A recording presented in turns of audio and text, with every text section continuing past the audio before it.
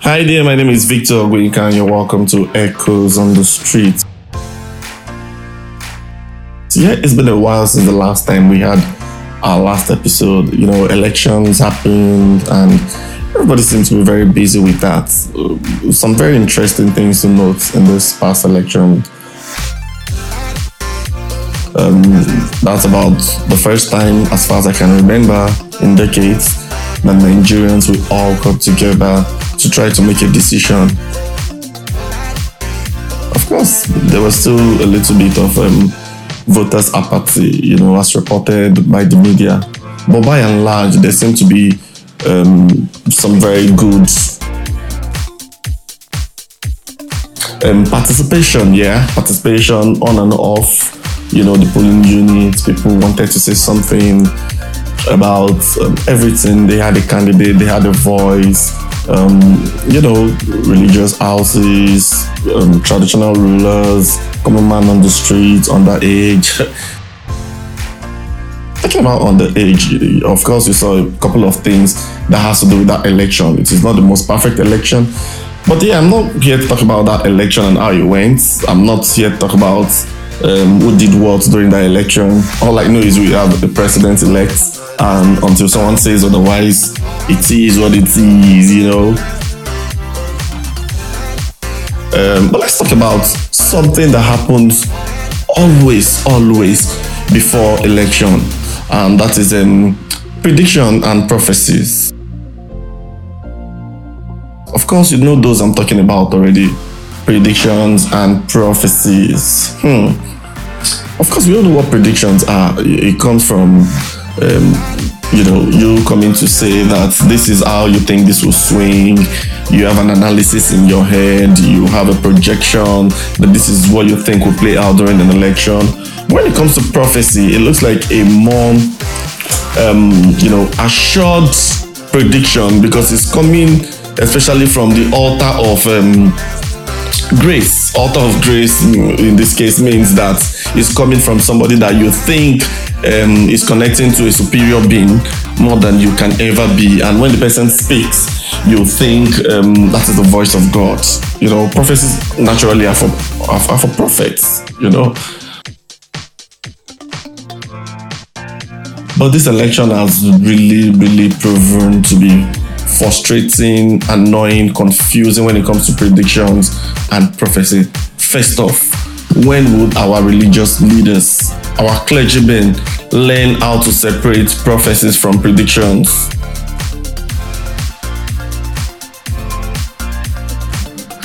And more so, when would Nigerians stop counting on these people to give them a leak into what an occurrence would be, particularly elections? We made ourselves first vulnerable for these people to exploit. Over time, I remember I would always look out for what they have to say about who is going to win, who is going to take the lead, and we saw a couple of, what I'm going to call predictions. As far as I'm concerned, the prophecies that came all around are very few, if they were any at all. Because it always looked like a prediction to me. Prophecies are supposed to be succinct, to be every inch perfect. You are directly quoting what you heard from whoever told you, in this case, God. But if you have a voice, of course, clergymen have a voice. They are part of the citizenry of a country, so they have all the rights to make predictions about elections. As a matter of fact, if they like, they could come all out to say they prefer this candidate to what candidate. But there should always be a caveat. They should always be very clear about it, knowing that you are speaking as yourself and you are not disguising, or you are not hiding under the appellation of a prophet or a clergyman or a pastor to say what you said, or an imam. This thing has really exposed a lot of people this past elections. I'm not sure there is any of the prophecies or the supposed prophecies that we heard. If you're making prophecies, it does not matter if it suits you or not. It is God telling you to pass a message to a group of people. regardless of what they think, what they like, or what they don't like. But in our own case, we made our predictions start sounding like prophecies. We wanted a particular candidate to win, and if he doesn't win, then Nigeria is going to burn, Nigeria is going to be in chaos, Nigeria is going to be in turbulent waters, Nigeria is going to be... Come on. How has the church or the religious houses become so polarized? Have they become so political that they don't know how to mark their territories or how to do the right things anymore? That is really, really painful. What if you're just joining us? My name is Victor Ogwenka. This is Echoes on the Street. Today we are talking about predictions and prophecies.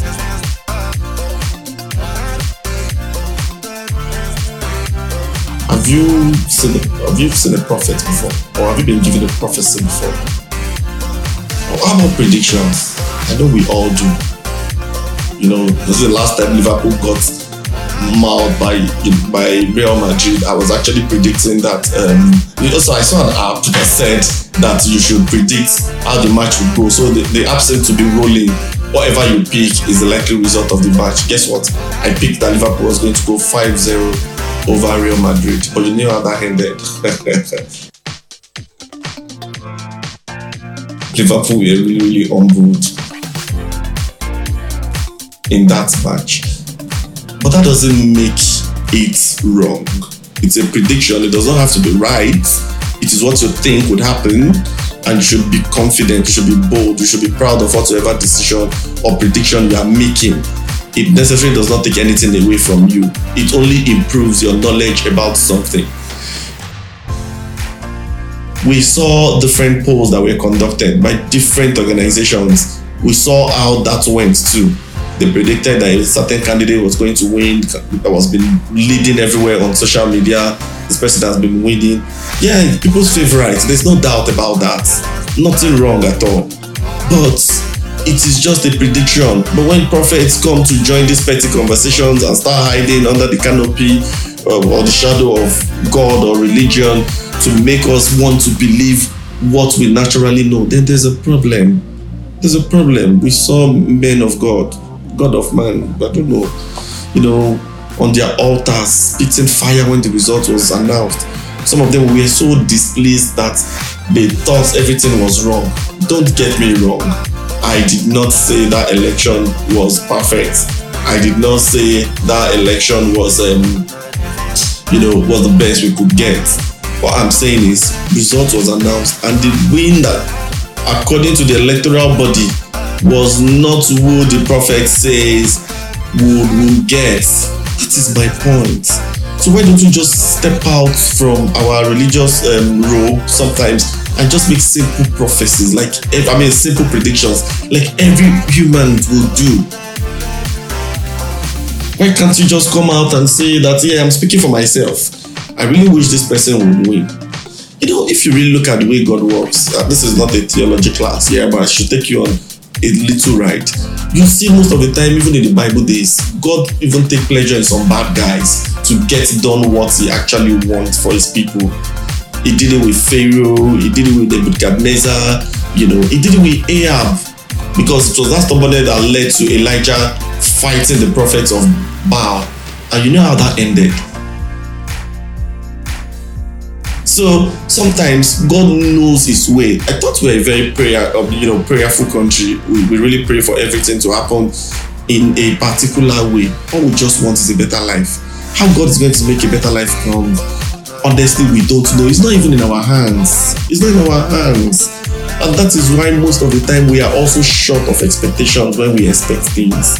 We always think that the only way we can make our next millions is if we saw a Ghana must go bag on the road filled with huge currencies or filled with a lot of money. No, come on. If you are praying, then leave everything to God to handle.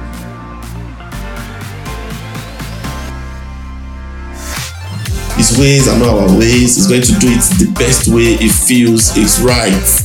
And that is the lead we should be taking. But if it is prediction, just leave God out of it and say it's that according to your name, you do a pledge that according to your name, you think this is how the result will swing, and it's going to swing because you think that so person is going to come out this way, so people will vote for this person. Simple prediction, it is allowed. It is not all analyses that are accurate, but we all have the right to make our prediction. But when it comes to prophecy, it's a little bit sacred and should be treated as such.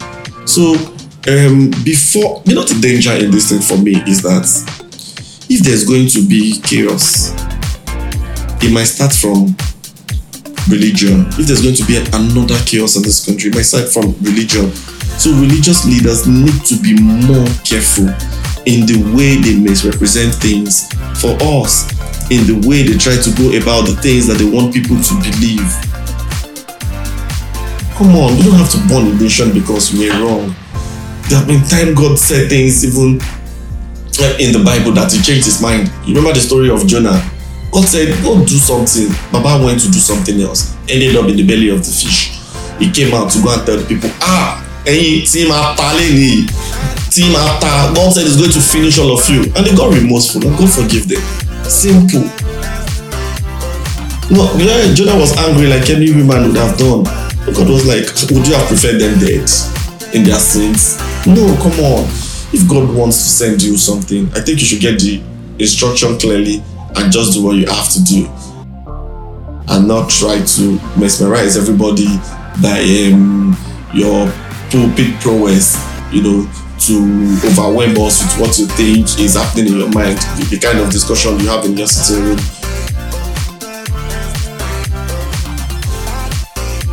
You bring it to the church or the mosque and you now start speaking as one authority.